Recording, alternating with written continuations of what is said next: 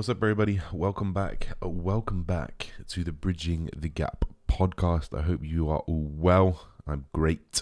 Thank you for asking. We're going to start today a little bit on a sour note. I do think it's my port of call as an influencer, quote unquote, or someone who's in this position of where people are going to listen. And I want to just talk very, very briefly. I'm not going to go on about it because it's not something that I'm super well versed in. But the death of George Floyd, absolutely heartbreaking for everyone around the world, let alone the black community. And I think that it hugely highlights the institutionalized racism that's apparent within the American government, the American police. But this does trickle over into a world problem, and years of oppression are I've boiled down to this moment where people are now rioting, looting, and what a scary place to be. Can you imagine just walking down the street and people looting, rioting because they want their freedom, they want their rights as African American, as black people to be heard. And it's quite hard for a white person to see that, especially someone who's a middle class white British person. It's quite hard for someone like us to relate, and I think a lot of people listening to this podcast are going to be that middle class white, regardless white. I think a lot of people here that listen are going to be white, and you're going to be subject to this privilege that you may not know you have. Some of you may know that you have, and it's a very difficult one to navigate. But I put a post up this morning. I'm just going to read it out to you, and I'm going to leave it at that.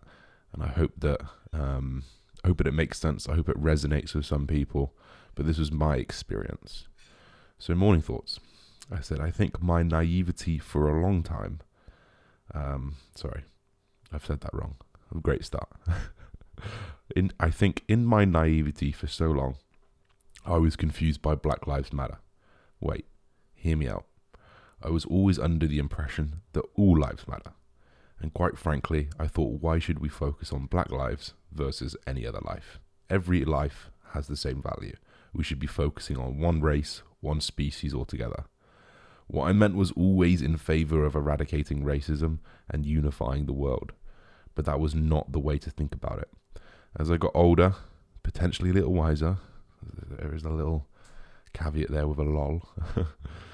I read someone comparing the saying all lives matter versus Black Lives Matter as the following. If one person's house is on fire, that is the equivalent of pouring water on everyone's house, not just the ones that need it. From there it sort of clicked. Countless years of oppression and institutionalized racism has led us to this point in time. I hope it's a turning point. I fear it's another blip in the matrix. I think it's extremely hard to even relate to someone who's been subject to racism. I have never thought twice about what I wear. I don't worry about how I act in public. I can get on any public transport without a second thought. I can go to any shop in any country and find shampoo that's specifically for me. This is deep-rooted racism, and that's what scares me the most. Most white people have zero concept of how it feels, and most white people have zero concept that it's even happening. Having white privilege doesn't mean that you didn't work for where you are. It doesn't take away from what you've done.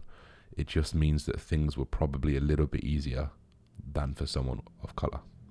Hashtag Black Lives Matter. Hashtag beat racism together.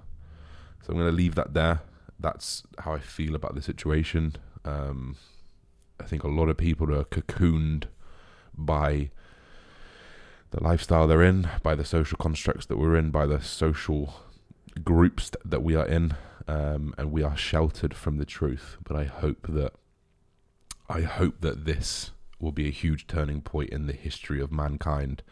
I don't know whether it will. I think it probably won't be, but by God, I hope it is. And I'm going to leave that there, and I hope you guys can resonate with that. I hope you guys can understand my point of view, and I hope you can understand where I've come from there. And you can understand how my journey has changed. My best friends in the world, they're from different races, different colors, and I love every single one of them. I love you guys if you're listening.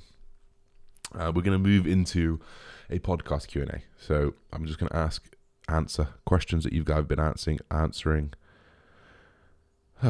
It's one of those days, isn't it? Let me just take a sip, see if we can get this together. That was more of a chug. I'm going to answer questions that you've been asking over the last 24 hours.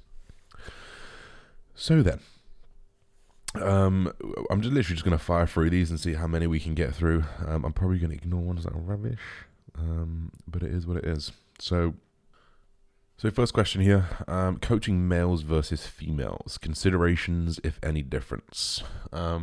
So contrary to popular belief, women are not small men.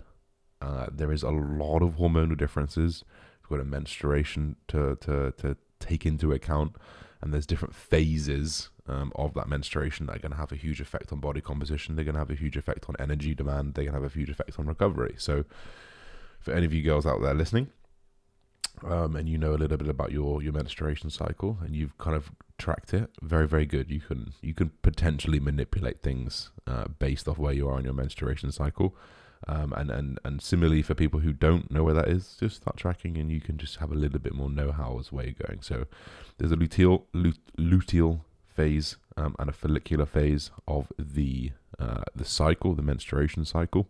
And when we look at breaking down these two phases, obviously it's in a 28-day cycle with you menstruating in the middle.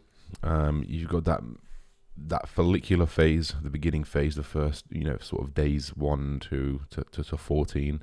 This is where estrogen is going to slowly rise. And actually with estrogen comes higher ability to recover. And actually you might feel a little bit better. And you might be able to handle a little bit more volume, which is really, really cool. So you can kind of think, if you're thinking of this scale of 0 to 28 days, granted, not every girl out there is a 0 to 28 day cycle, tends to be, they may be a little bit shorter sometimes, they may be a little bit longer sometimes, but generally within that 3 to 5 week period. And then if you're using contraceptive, this can be elongated and the spikes and peaks can be a little bit less. So the first phase, follicular phase, estrogen rises until a point where you ovulate. Once you ovulate, estrogen will greatly drop and progesterone will take over during the luteal phase, which is the second phase. So 14 to 28 days rather than 0 to 14 days. And then progesterone is going to suddenly rise. And actually you're going to get the opposite effect of estrogen. So you may feel weaker. Your recovery may feel worse. This is when you might get those headaches and you might have those cramps and you're going to feel a little bit rubbish, right? You guys know what happens when you go on your period. You have those feelings. That's just from estrogen crashing and progesterone rising. And you're going to have these quote-unquote side effects from that, because progesterone, the hormone, has effects. It's largely catabolic, actually, and the ability to grow muscle is a little bit harder during this phase. But you can appreciate over a 0 to 28 day phase, it's sort of nullified because you have the up-regulation of estrogen where you can kind of grow a little bit more, the down-regulation and the up-regulation of progesterone that you can potentially not do that as well. You can potentially not grow as well. And then obviously after you've ovulated and that's happened, you're going to go through your period and your menstruational cycle towards the end of that 28-day period. So based off that, and relating back to the question of coaching males versus females, you want to know where this period of time is. You want to have the girls tracking their cycle, because not only I'll be very, very disinclined, so I wouldn't really want to change training based off the cycle, because you're going to be changing training every 2 weeks, or every 2 to 3 weeks. So you push volume higher, so you kind of just have this. I like to say, like, take it when it's there. I say this for most people, to be fair, but take it when it's there, and when it's not, like, retain it, right? Because for girls, they're going to have that 2 to 3 week period where they think, fuck, I feel good, let's go, let's push it, make the most of it, let's go. For men, that's very consistent, and it can be very consistent because hormones are much more consistent. And then when you've got the back end of it and you want to retain, progesterone's rising, estrogen's coming down, retain it, come on, work hard for it. And ultimately, while that I use that for people, and guys and girls, push it when it's there and take it when it's not, it's more likely to be there for a guy.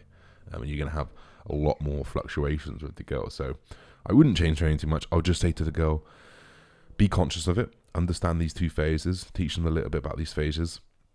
unless they already know. They probably already know anyway, just from the side effects. They're probably not. In fact, girls who don't know about the phases and having a phase when you feel good and having a phase when you feel bad, you've probably nodded your head while I've said this. For those of you guys who are well knowledge in this, then you can agree with this. Not only that, water retention. Estrogen brings water retention. Progesterone will drop it. Ovulating, going through cramps, going through pain. You're going to go through systemic fatigue. You're going to go through systemic inflammation. You're going to gain water weight. So your fluctuations are going to be a lot more. That's something to consider when you do look at tracking your body weight, is that it's going to fluctuate. And actually, your visuals are going to fluctuate a lot. So this is where corresponding all the information along with your menstruation cycle is going to come into very, very much handy, because no one likes to be on a cut for 3 or 4 months, lose a lot of weight and then, just keep spiking every 3 weeks for a kilo or 2 kilos. I mean, I know girls who can fluctuate 3-4 kilos on a cycle, so it's a head fuck at least, but you just got to let them understand it while understanding it yourself, and then just move through that process. Is that nice, Mum? Mumsy's had eggs, avocado and salmon, as you can hear smash down the plates in the background. I'm joking. So what are your opinions on gyms reopening on the 4th? How would you socially distance proof them? A lot of people think I'm the government. I'm not. I'm sort of over it to a certain extent. I think that we should be reintroducing things right now. I mean, to be honest, I'm not the government. I don't have all the details. I don't have scientists giving me the numbers. I don't have people giving me the advice. So honestly, it's irrelevant to me. It doesn't matter. I don't really like speculating because it just puts stress in your life. I don't like watching the news because it puts stress in your life.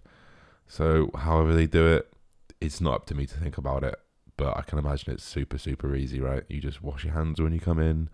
You wipe down your machines. You've got 2 meters distance every other machine. It's super easy, right? It doesn't take a genius to do that. But ultimately, regardless of what we all think, we're dealt with the situation we've got, and the government's going to do whatever the fuck they want anyway. So it doesn't really matter what I think. But it seems like we're going the right way. It seems like we've gone through the first phase, we're into the second phase, and nothing really seems to be spiking at the moment. Fingers crossed we don't get a second spike, but I think that we're on the way to recovery, and we've been told 4th of July, so we are just over 4 weeks out. Fingers crossed. Mental health effect from energy drinks. So the only effect that I could think of at the top of my head is just going to be the psychological dependence on an energy drink. For example, when I'm in prep, I sort of feel like I can't function without my energy drink in the morning. I know I'm drinking a Monster right now, but I don't need this Monster right now. But when I'm on prep, I'm a bit nah, I need that, or I'm not going to have a good day. So the psychological dependence on it is not a good thing, but if you've got the ability to not be psychologically dependent on it, and it's only temporary, I don't see the big effect. I don't think anything directly from Monsters 3D energy drinks is going to have an effect on your mental health unless there's a predisposition there, unless there is something underlying there already and it's just exacerbating it. Caffeine can induce anxiety a little bit, so if you have too many of those, the stims, but I mean, there's not really much in these. There's a bit of colouring, a bit of sweeteners and artificial flavourings, but I can't see those having an effect on your brain. But alas, I may be wrong. I'm not the leading researcher in artificial sweeteners and artificial drinks and energy drinks. I do like the White Monster as I drink it now, but nothing compares to a 3D energy drink. It actually doesn't. The flavour is too good. The fizz stays for longer, but the fizz is also not as fizzy as a Monster, so you don't have to burp and you don't get as bloated. I can't wait for them to come back. They're getting restocked at Insight very, very soon, which I'm excited for. Which should be good. I do get questions about supplements a lot, right? So favourite supplements of all times and the reasons why, because people search. They search for an answer. They look for it. How do I get the biggest arms? Which supplement's going to make me grow the most? And I've been there, and I've done that, and I've been down the creatine hall. I've tried 15 grams a day and got headaches chronically. I've tried 7 grams because I want to be even bigger. None of it is going to make a fucking difference. There is very, very little that a supplement is going to do, right? First and foremost, you should be covering largely. I appreciate it's very, very difficult. I appreciate you need a lot of thought and a lot of food, different types of foods to hit all of your micronutrient goals. Someone good to follow actually here is Joe Jeffrey. I know that he absolutely nails his micronutrient goals off very little calories and very little like carbs and fats because of the vegetables that he's getting in. So I'd highly recommend going to him, or at least just starting to follow him and just looking at what he does in terms of micronutrients. So in terms of favorite supplements, right, we'll take it on face value. I love a pre-workout. We love a pre-workout. Everyone loves having a fucking pre-workout flow in. You're getting that little feeling tickle up your spine, almost like a low-dose MDMA type thing.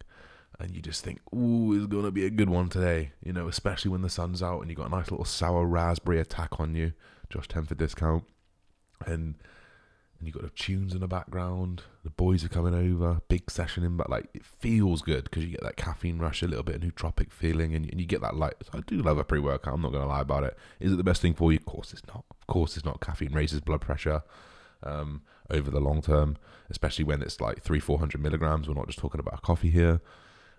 Dependence, potentially. You need to take a break. If anyone taking a caffeine break, you get withdrawal. Like anything that gives you withdrawal, in my opinion, is not necessarily good for you in the long run. So you've got to be very conscious of that. Another favorite supplement for me is Intra. I do love an Intra. I don't know what it is, whether it's placebo, whether it's real, but it gives me more energy. But there's also a little bit more to consider than just the carbohydrates and the essential amino acids that I'm consuming. Sure, there's a little bit of research to say they may potentially reduce a little bit of muscle protein breakdown, potentially swinging that balance a little bit more in terms of muscle protein synthesis. However, for me, I almost feel like the benefits come from the hydration. So with all the intra workouts that I use, I either add all they've got in potassium, sodium, taurine, what is it? Astagen? Nah, I'm making that up. Something else that helps the absorption of these electrolytes, along with all the water. Like I really noticed the hydration benefits, and I do, and I especially when it's hot, especially now when it's hot and I'm dripping and I'm training in my house and I've got my top off and I'm dripping. Like I do really feel like it helps. So pre-workout, intra-workout, and a protein.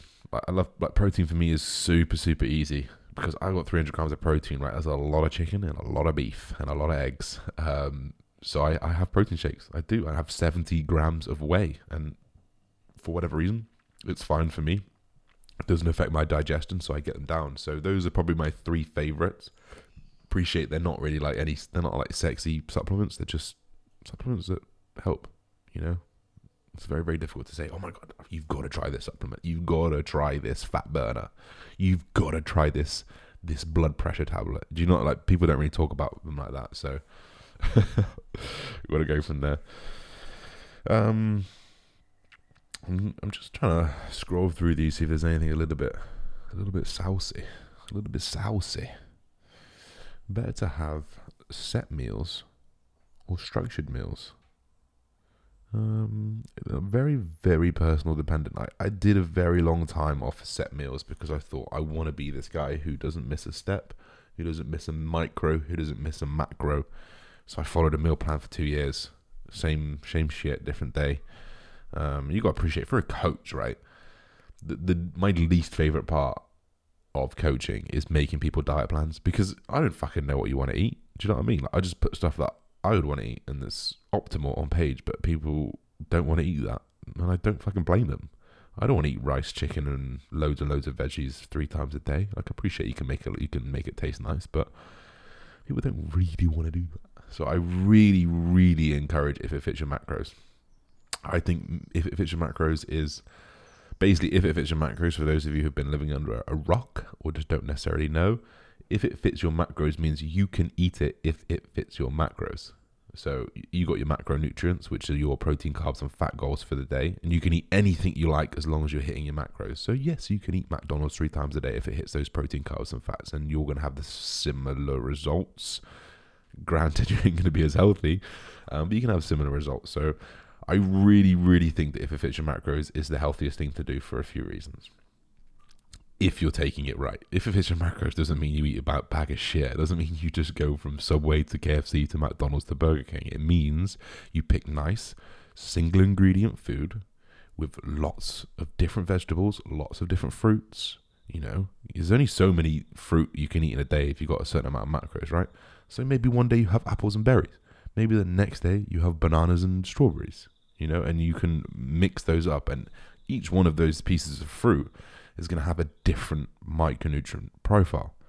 Each different protein source is going to have a different micronutrient profile. You take the micronutrients of chicken, you compare it to beef, you know, there's a lot more iron and metals in beef. You can get a lot more out of that in terms of micronutrition. So thinking about things on that level really, really work. I think that having a rotation of foods works. I think that if it fits your macros, also gives you that 10% flexibility that you need for just psychological piece, which is a psychological benefit. So for me, like yesterday, I did a full day of eating. You guys are going to see it on the YouTube channel today. I had Pop-Tarts. I had Pop-Tarts because I fucking like a Pop-Tart. Who cares? I like Pop-Tarts. Leave me alone. I want to enjoy it. Do you know what I mean? Like, you know, 90% of my food is single ingredient: rice, chicken, potato, beef, you know, tuna, salmon, whatever it is. It's one ingredient with a few little spices on top. And then I have a Pop-Tart, which is like 20 ingredients. All right. And then I'm drinking a Monster, which is like 30 ingredients. It is what it is, right? You know, having that percentage that you can give or take, I think massively helps psychologically. You know, when you're in a prep and you think, fuck, have I really got to have egg whites again? Don't get me wrong. When you're on prep, you love egg whites. You do. And you're going to have egg whites because your fats go so low. But sometimes maybe I feel like I just want to shake. You know what? Actually, you know what? I want some just chicken this morning because I want to chew a little bit more. And you do that. And you can have that flexibility. And it really, really, it sets you up for life, in my opinion, because it allows you to appreciate the macronutrient density and amounts of each food. It teaches you about rotation, and it teaches you that you don't need to eat the same shit every day, you know, and it will massively, massively help you having that flexibility. Ever have cheat meals? So I get asked this a lot because I don't ever post a cheat meal. When I'm cutting or mini cutting or no, I don't. I just switch it off. I switch it off. They are not conducive to my goal. I have 100 million years. I say that. I have like 70 years. Wait, how old am I? 27. I have like 60. I have like 50 years left on this planet, gauging by the way I live my lifestyle. I got 50 years to eat what I want. You know, I've got this mini goal right now, maybe 5 to 10 years of my life where I can sacrifice, and I'm content with that. Because guess what? In between those sacrifices, I have a fucking cheat meal every now and again. You know, very, very rarely. Like, I'm doing a 10 to 12 week cut right now. There's no need for me to have loads of food off this. I've got 2,700 calories. It doesn't feel like a cheat meal. I can stick a burger in there, bro. You know, I've got these patty and bun. If you guys know patty and bun, or if you guys follow the YouTube channel, me and my girlfriend, we had patty and bun the other day. You know, and it's like a juicy burger. Sure, maybe not the best thing in terms of micronutrients. Sure, has 30 grams of fat out of my 70 grams of fat allowance for the day on rest days. But so what? Like, it's still in my macros. People call it a cheat meal. I don't. It's in my macros. It's fine. Cheating sounds like you're doing something negative to your diet, right? A quote-unquote cheat meal would be, well, for me, a cheat meal means you've been given a set amount of macros and you've not done them because you've cheated on your diet. Do you know what I mean? I prefer like off-plan meal, but right, I granted, I'm going on a tangent here. I appreciate the guy probably meant off-plan meal. But there is no way in hell I'm having one on a prep unless I've been told to have one, you know. And even when we have refeeds, they're not cheat meals. They are the exact same foods I've been eating because I'm focused on digestion, performance, and the look. It's irrelevant from how I feel internally, you know. If I've got a little bit of time in between shows, if I've got a little bit of time for a mini cut, then maybe I'll have it. Maybe I'll throw one in if I really, really need one, or it's a special time like a birthday or something. Then sure, you know what, the flexibility is not going to kill me. Off season, yeah, one or two a week. But generally speaking, I'm keeping to that. I mean, do you know what? In an off season, I'm so fucking full anyway because I'm having 5,500 calories. I don't really crave cheat meals. I just crave things that I can get in that are high calorie, which end up being like sushi, Nando's, and things like that. I'm not a huge fan of like super unhealthy food. Just in terms of like, I could very rarely have a Five Guys. I love a Five Guys, but I could very rarely have it because my head's like, it's just not good for me. You know, I couldn't really like a McDonald's, but sushi, fish and rice, I could get away with it. A bit of mayo, sure, I could do a little bit of cholesterol. And similarly for Nando's, all right, you got a bit of skin in your chicken, but it's fucking good chicken at Nando's. You know it's good chicken at Nando's, so I'm not too worried about it. Overrated, not very useful, commonly seen exercises in the gym. This is a good question. Squat, bench, and deadlift. To ruffle a few feathers, you do not need to be doing these. Absolutely, you do not need to be doing these.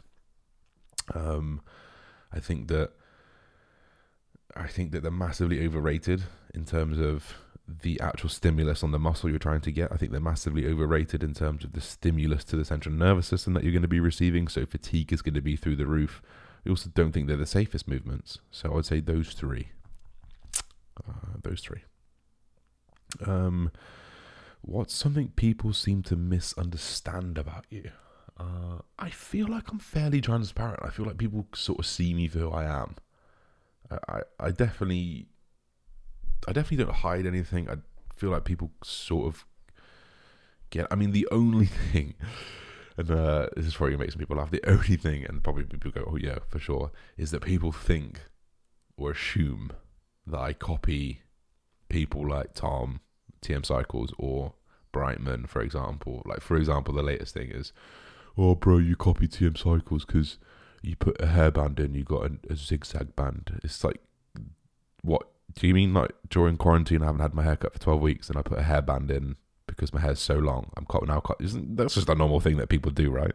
You know, or like when people see me posting like videos of me playing COD, and they're like, "Oh, you're just copying TM Cycles because motherfucker, I've been playing games for 18 years. I've played every COD since COD 4. Like, no, like this is just, there's a reason why me and Tom are friends. There's a reason why me and Joe are friends, because we have similar interests. We like to rave. We like to game.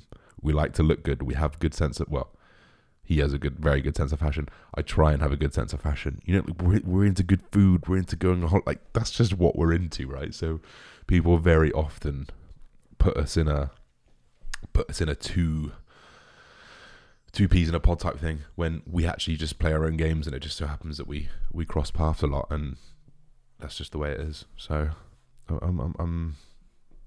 don't think people even misunderstand that too, right? That happens very, very, very, very infrequently. Money from YouTube versus coaching versus merch. That's literally it. That's all they put. So money from YouTube, it's largely irrelevant. Don't really get much at all. Maybe £100 to £200 a month for, at the moment we're doing a video every 3 days. So let's just say 3 videos a week, 15 to 20,000 views. So for 60,000 views, this is being very generous, by the way, 60,000 views a week, so 250,000 views a month, I get 100 quid max.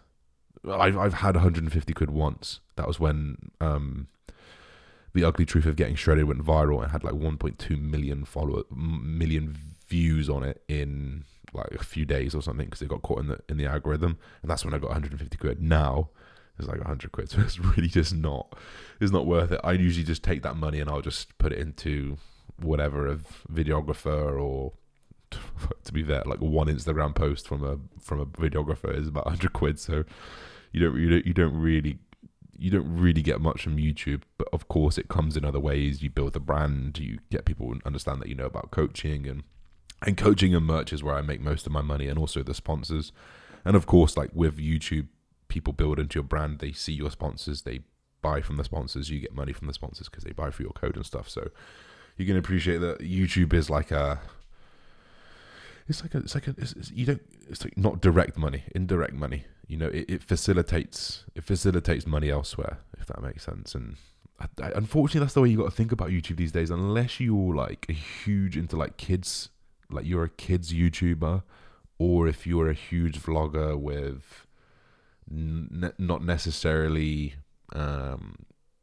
content that's not for like the kid. They're really rewarding like younger audiences at the moment. I do think YouTube is a younger audience anyway, but because I talk about steroids, because I talk about, because I swear, because we, maybe not necessarily 100% appropriate for younger children. I just don't get the money from it.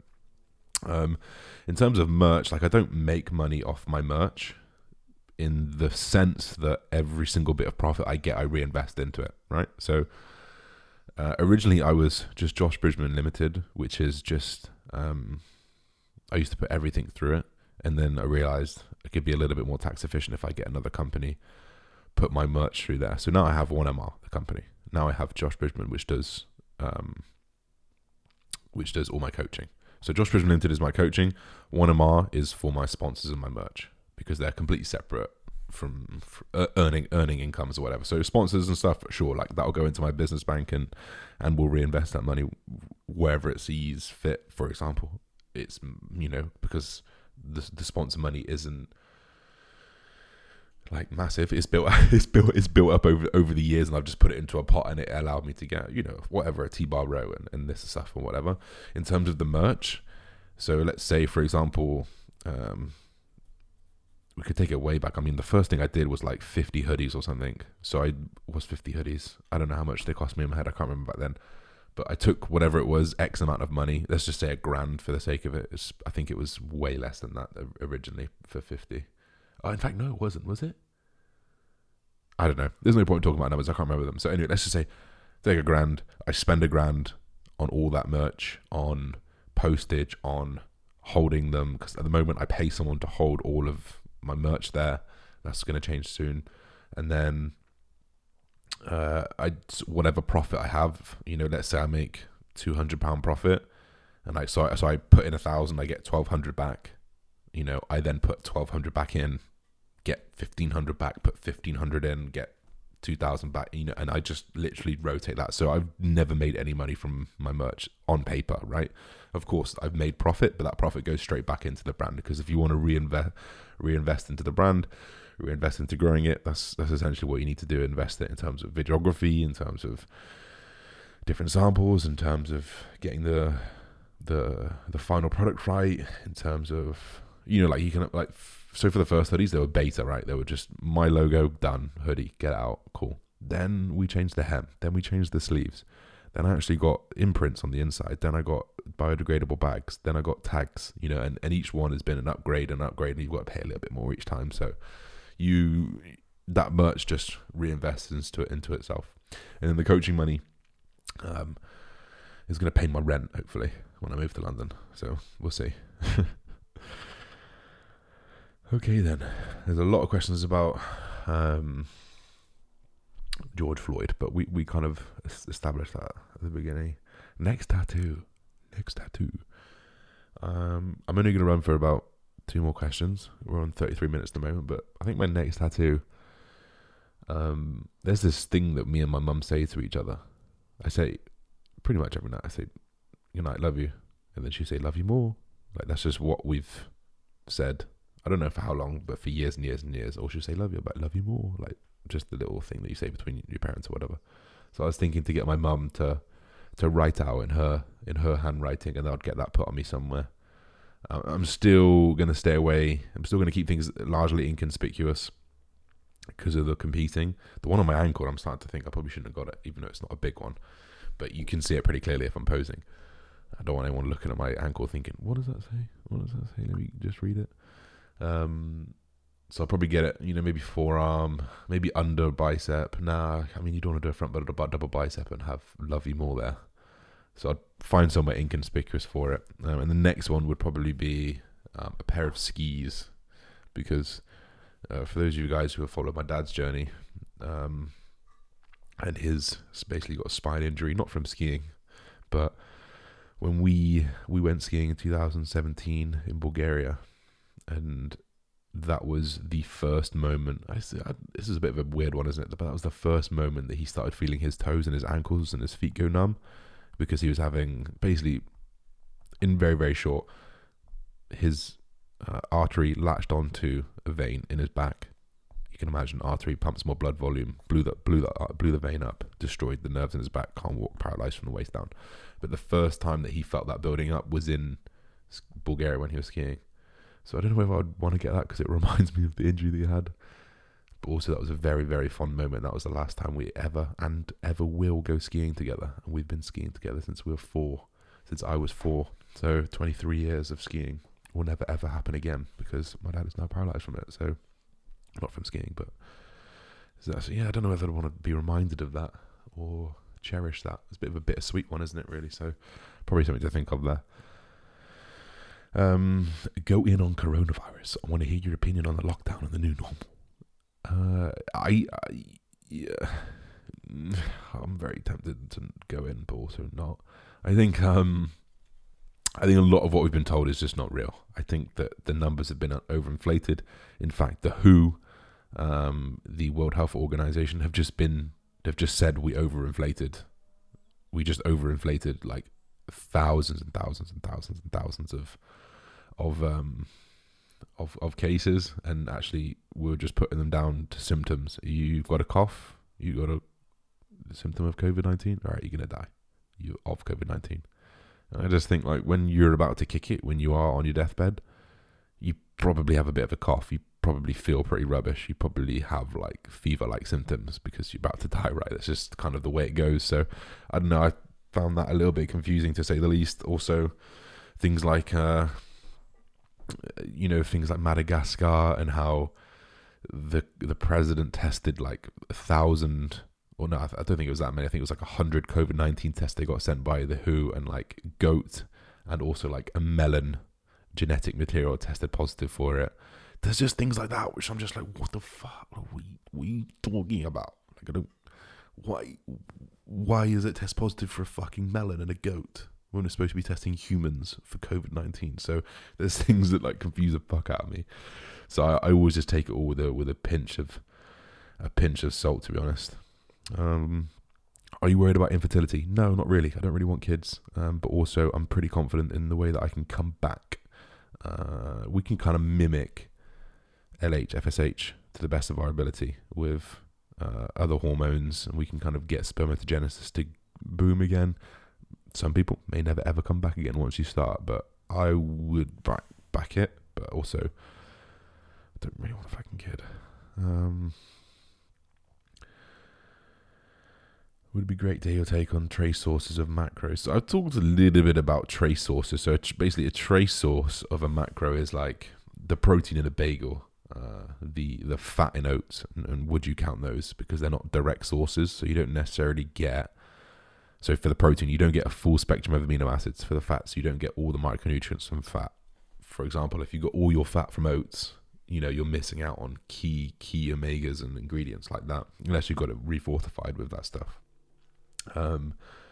So I did go through a period of time when I said you should count your highly bioavailable protein first. So let's say you have 250 grams of protein, but of that, 70 grams of it is from bagels, rice, whatever it is that you're like accruing throughout the day. And you've got 180 grams from meat, chicken, and full spectrum amino acid profile proteins. And I was very much on that fence, but now I'm very much a count it all, but just get like at least 30 grams from a good source, right? So my protein, right? You got your 5 meals a day. Put your proteins in first. Make sure there's at least 30 grams there from chicken, from eggs, from whey, from meat, from whatever it is. If you're vegan, combining a complete protein source to get that 30 grams, and then whatever is accrued afterwards, I'm largely fine with it. For me, I aim about 50 grams of that, but for most people, 30 to 60 grams, depending how big you are. The bigger you are, 60, 70 grams. The smaller you are, 30 grams, and you'd be absolutely fine from a whole source of that food. But I wouldn't worry too much about it. Count it all, but just be very, very conscious where you're getting it from. I'm going to leave that there. That's 40 minutes. That's long. There was loads more questions. I just, it's very difficult not to sound samey, as you guys can appreciate. Q&As do get old, especially when you get asked the same thing over and over again. But we try and keep it fresh. We try and keep it real. If you've got any questions at all, let me know. Otherwise, guys, we'll speak soon. Don't forget to leave a little review on the podcast. We've got 250 reviews. That's insane. 250. So any more, greatly appreciated. See you soon, guys. Peace and love.